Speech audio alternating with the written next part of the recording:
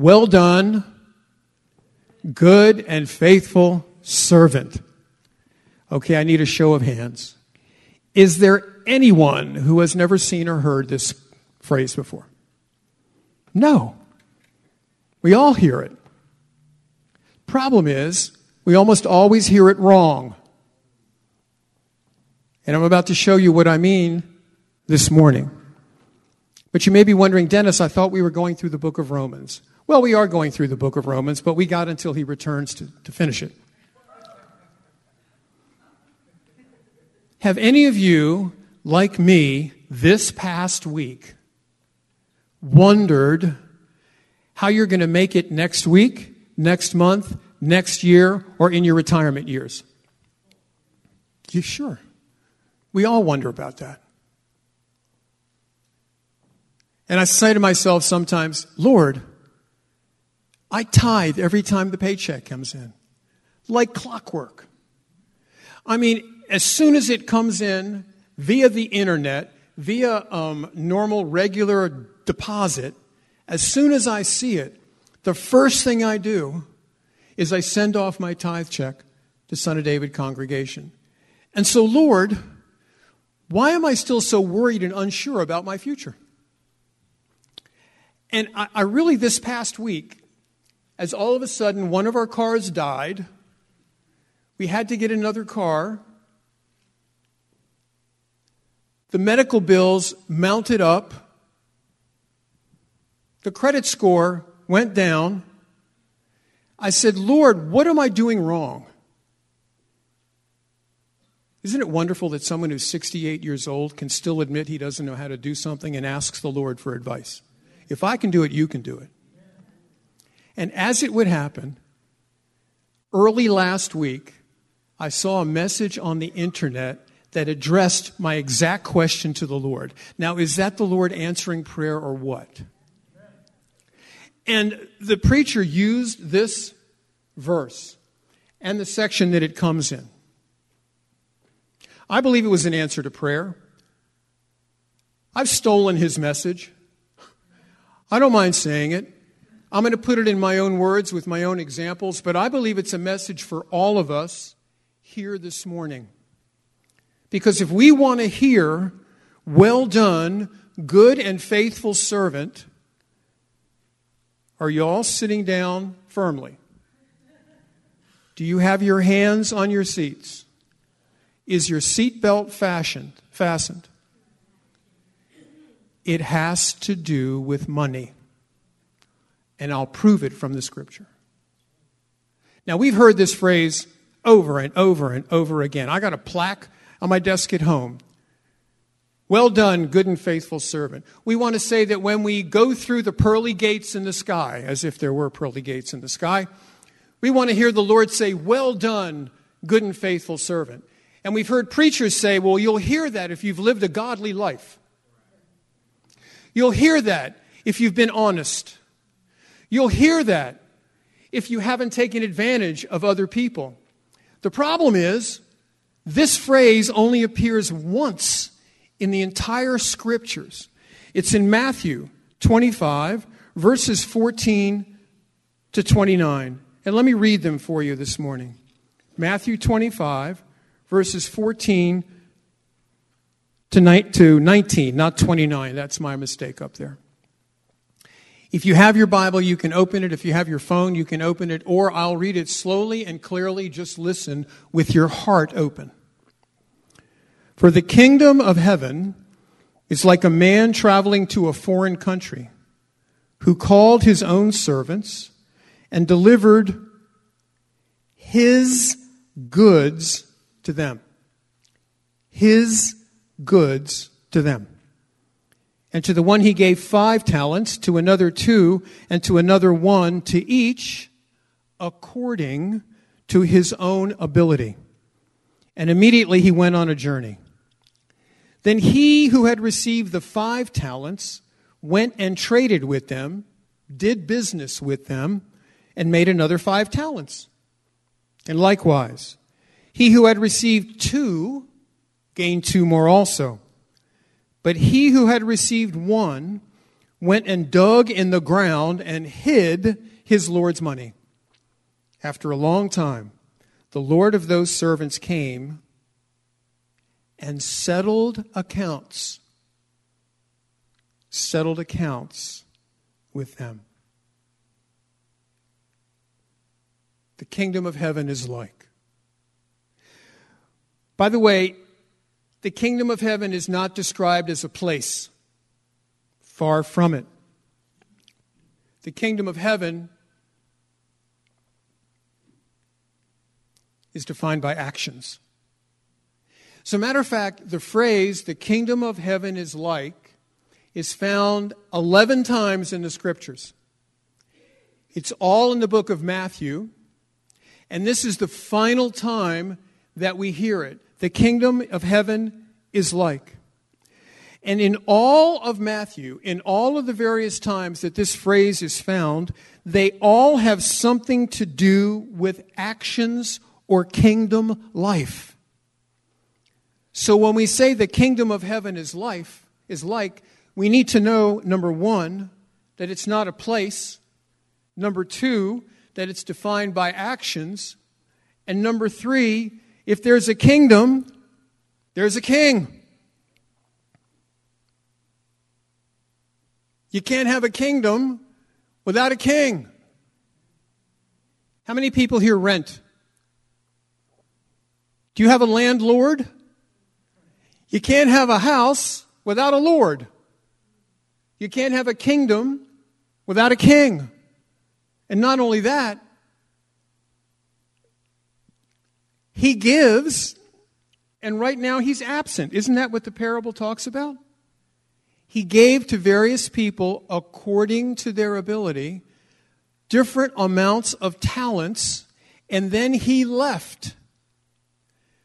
Because our Lord has given us things and continues to give us things, and now he is gone.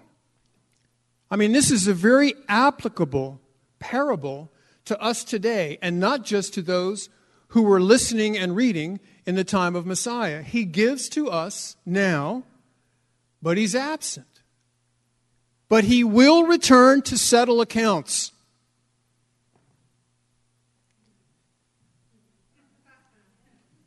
For those who can't see, my knees are knocking.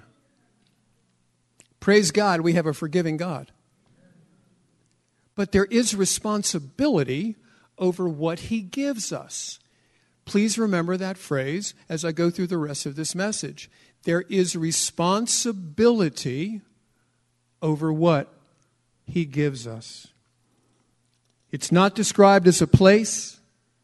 It's defined by actions. The kingdom has a king who gives now but is absent, and he will return to settle accounts. Now, what's the object of direction of the scripture in this passage? It's a talent. So what's a talent? It's not your ability to sing. And I've heard this passage preached like that. It's not your ability to dance. And I've heard this passage preached like that. It's not your ability to pray. And I've heard this passage preached like that. Singing, dancing, praying, and whatever God-given ability you have is absolutely wonderful in the work of the kingdom, but a talent is about money. Plain and simple. And you'll see it real clearly as we go through this scripture. It refers to money, and it originally comes from a weight of measure. A talent is 75 pounds.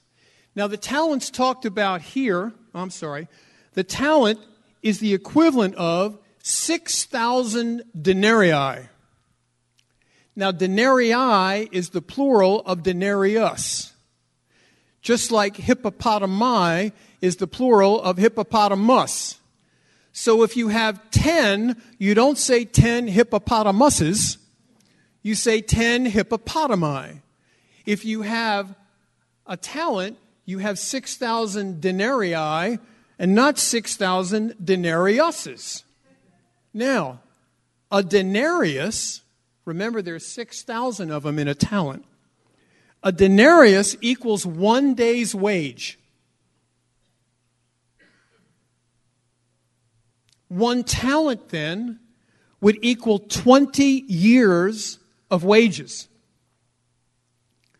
2 talents would equal 40 years of wages. It would equate to a lifetime of your working income. Because in historical biblical times, you started work at 20, you ended work at 50 or 60. The death age was much lower than it is right now. And so from the age of 20 to 50 or 60, you would have 40 years of wages, which would be enough to support you for the rest of your life. Dear ones, 5 talents would make you a multimillionaire. Do you see the scope of what's talked about here? And to one he gave enough money to be a multimillionaire. To another he gave enough money to support him for the rest of his working lifetime. And to another he at least gave 20 years of wages. He gave 20 years of wages. So we have to understand a very important point right here and now. And the point is that this doesn't work real quick. Oh, come on. Here we go. Here's the point. It all belongs to God. You see, I found that the missing piece in my economic strategy was not giving and tithing, it was stewarding. Just like Messiah in us and we in him are 2 sides of the same coin, so giving of the first fruit and managing what we've been given are also 2 sides of the same coin. It all belongs to God. Psalm 24 and verse 1. I hope you know this by heart. The earth is the Lord's and all its fullness, the world and those who dwell therein. Let me repeat that for the men. My wife says us men, we always need to hear something 2 times. The earth is the Lord's and all its fullness, the world and those who dwell therein. And again, we read the same thing in 1 Corinthians 10, 26 and 28. The earth is the Lord's and all its fullness. And so we have to understand we don't own anything. We are simply stewards of what belongs to the Lord. When you give, and actually you can't give what you don't have. When you bring the first fruit, your tithe offering, into the house of the Lord, the 90% that's left over, that's still his. Sometimes we forget that. Have you ever heard someone in a pulpit say, the Lord can do more with 90% of our money than we can do with 90% of our money? That is not biblical. The Lord can do more with 90% of his money than we can do with 90% of his money. And God requires the first fruit. He requires the tithe. We all know the story of Cain and Abel. Genesis 4, verses 3 to 5. And in the process of time, it came to pass that Cain brought an offering of the fruit of the ground to the Lord. Thank you, Dan. Abel also brought of the firstborn of his flock and of their fat. And the Lord respected Abel and his offering, but did not respect Cain and his offering. As a young believer, I couldn't understand why he would respect one and not the other. It's simple. One brought an offering. The other brought the first fruit offering. I don't want to see a show of hands. But are there any of you who wait till the end of the month to see if they have enough money to bring the tithe into the storehouse? If there is someone like that, the Bible says, not me, the Bible says that you are like Cain and not like Abel. It doesn't take faith to wait till the end of the month to see if there's anything left. Faith requires a first fruit offering, counting by faith that God will take care of the rest. And oh, by the way, this understanding of the first fruit offering happened about 5000 BC. The Torah was given around 1500 BC. And so the first fruit offering was 3,500 years before the law. Oh, and by the way, you remember the story of Melchizedek when he accepted a tithe from Abraham. That occurred approximately 500 years before the law. You see, apparently tithing was something that was in the heart of the righteous, in the heart of the men who walked with God, before it had to be written down so that everybody could follow it. Somehow they instinctively knew, the ones who were separated unto God, that it was important to bring the first fruit into the house of the Lord. But dear ones, God also requires that we steward properly His gifts and goods that He gives us. Stewardship, I found out this past week, is the key to economic non-stress. Because you see, if it's not mine, I'm going to let Him worry about it. All I have to do is steward it properly. Remember that in Genesis chapter 12, God blesses Abraham so that he can be a blessing. He blesses Abraham so that he can be a blessing. Don't you think the same holds true for us? And it's only when we steward our money properly that we can be a blessing out of what we have been blessed with, which is all God's to begin with. I think I said it a couple weeks ago. The clothes you're wearing all came from materials God put on this earth. The hunk of metal and plastic and rubber tires that you drove here in this morning all came from minerals and properties that the Lord put on the earth.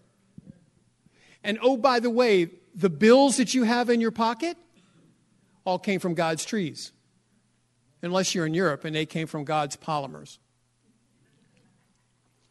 God also requires that we steward properly His gifts and His goods that He gives us. And so what is stewardship?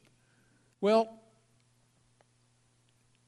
stewardship is overseeing, protecting, and increasing the property of another. Isn't that what the stewards with the 5 talents and the 2 talents did? They oversaw, they protected, and they increased the property of the Lord. In other words, it's taking care of what is in your possession but is not yours. It's taking care of what is in your possession but is not yours. I thought of the very easiest way to give an example of this by letting you know that we have donors in our ministry, Tina's and my ministry. You know that we work for Chosen People Ministries. I speak about 30, 40 times around the country all year long. I minister the gospel. I take care of Chosen People Ministries in the Mid-Atlantic area. I serve on the board of directors in Israel. And I supplement the necessary funds that we need by enlisting supporters at the churches and enlisting churches who believe in what we do and give to our ministry. Well, one of these supporters 4 years ago just called us up and said, "We love you. We love your ministry. We'd like to give you a week at our beach house in Emerald Isle, North Carolina." Is that a gift or what? So If any of you know my son Sam, if he had one desire to fulfill in his entire life, it would be to live at the beach. He loves the beach. He would like his last name to be respelled C-A-R-P, like the fish carp. He said, we're going down there. Ask her how close it is to the beach. So I called down and I said, my son wants to know how close it is to the beach. She said, out the front door. But this is the reason I tell you this story.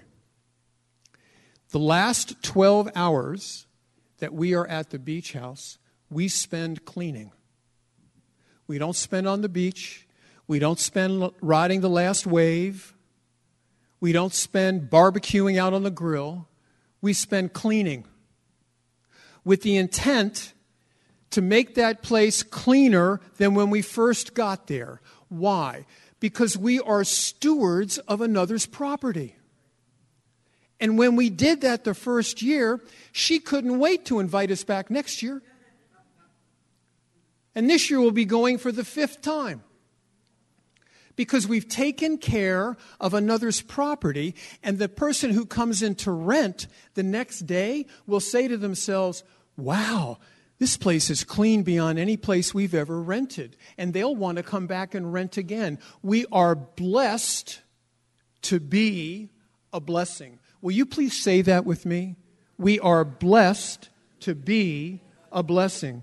And so there are 4 things that I want you to know about stewardship. 4 things that you need to know in order to take care of another's business and property. 1, God's gifts are meant to be taken care of. They are not to be taken for granted. Number 2, God's gifts are meant to be invested. The man who was given 5 made another 5. The man who was given 2 made another 2. The man who was given 1 freaked out. I hid it, Lord, because I know that you can bring up riches out of nothing. Well, think about it. And maybe you've never thought about this parable like this. If God can bring up riches out of nothing, why would he even bother to give us riches? Do you know why? He wants us, please listen. He wants us to participate in the blessing. He wants us to share in the joy. He wants us to share in the honor. When we take what he's given us and we properly steward it and watch over it and protect it and we bless others with it, he doesn't just say, well done, good and faithful servant. He says, welcome to the joy of your Lord. Is there not joy in blessing somebody else? Sometimes I'll be someplace and I'll see someone and the Lord will say they need a blessing. And sometimes the blessing's monetary and sometimes it's not. I was sitting at breakfast this morning and about 2 tables over from me is, I guess, a single mom with this gorgeous little 6 or 7-year-old girl. And she's sitting there coloring, waiting for the food. And she was doing an incredible job. And I just heard that still small voice. Do you know what I'm talking about? Said, praise her for her artwork. And I looked and I said, you know what? You're an amazing artist. Big smile came across her face and her mom's. And her mom says, yes, I'm watching her. Her technique is amazing. Sometimes, and you know how it is, you walk around or you drive around the Washington, D.C. area and it seems like there's a beggar on every corner. Some of them are professional beggars. That's their job. And the Lord has to give discernment as to whether to give or whether to not to give. But when the Lord puts on your heart to give to someone on the side of the road because you know they truly need it, when you open up your wallet, do you look at the smallest bills first or the biggest ones? Don't you think God will take care of business if you pull out a 20 instead of a 1?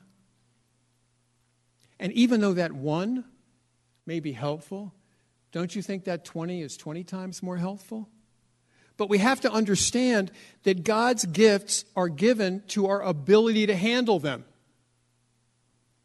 Apparently, last week and for the past lifetime, my ability wasn't great enough.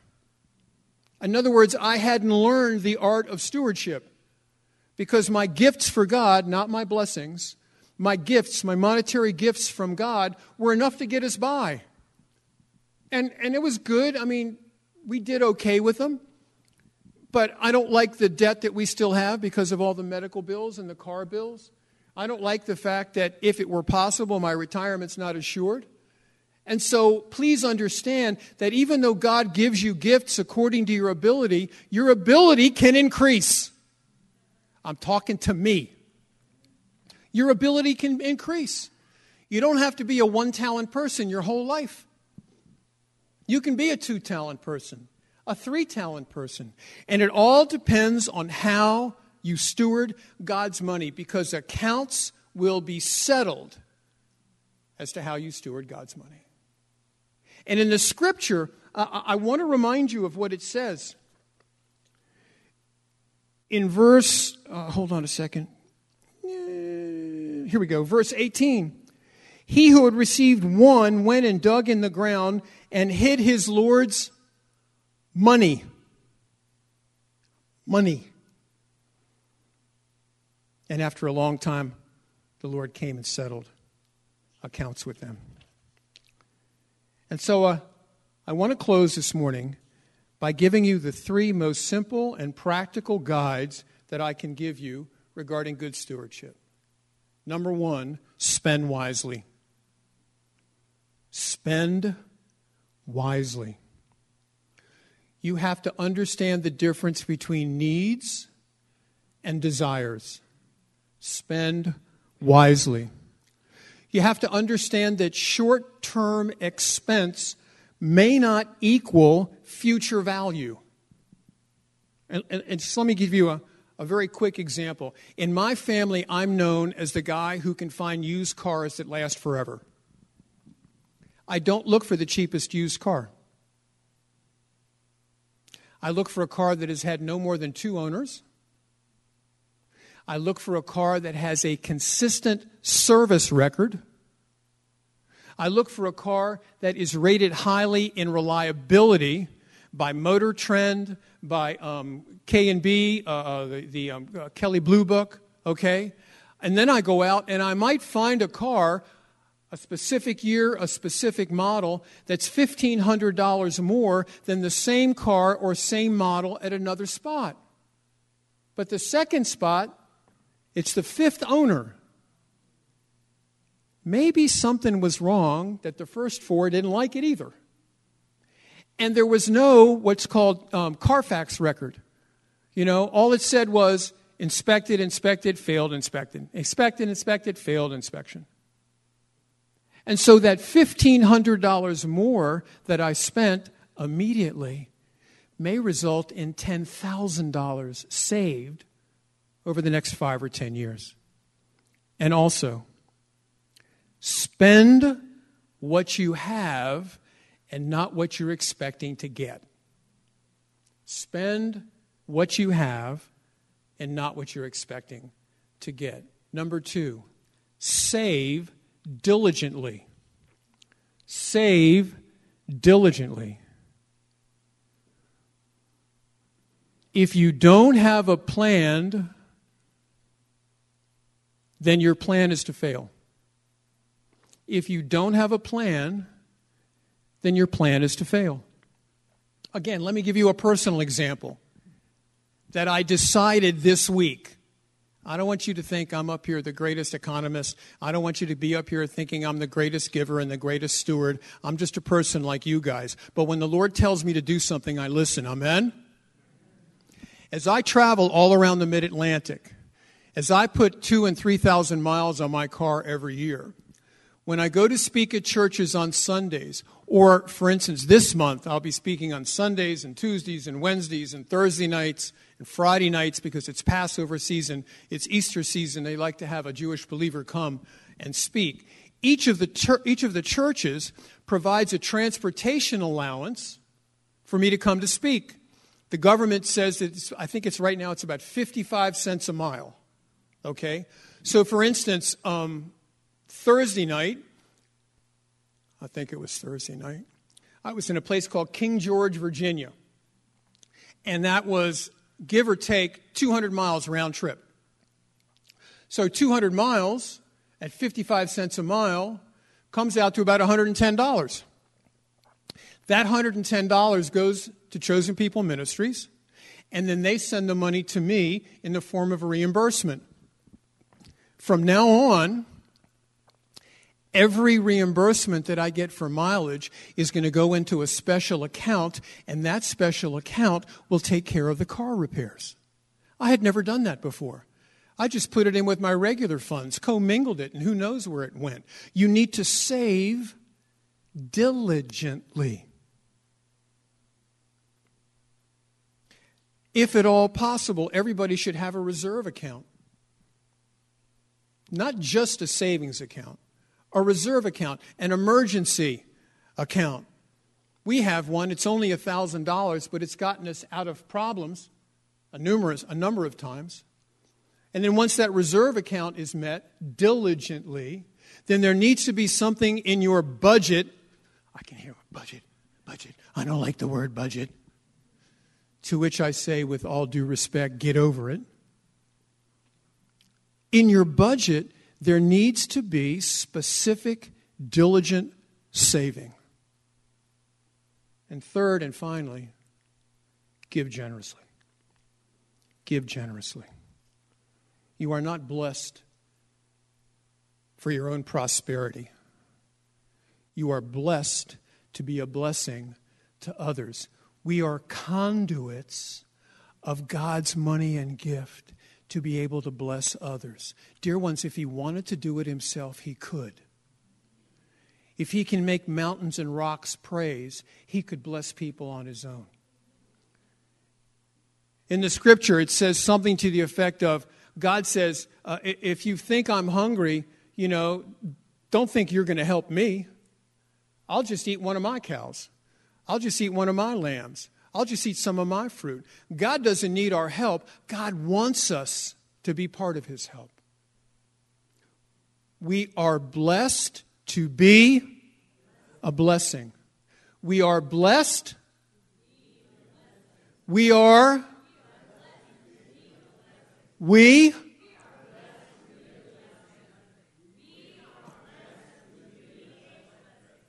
I think that's the highlight of the message.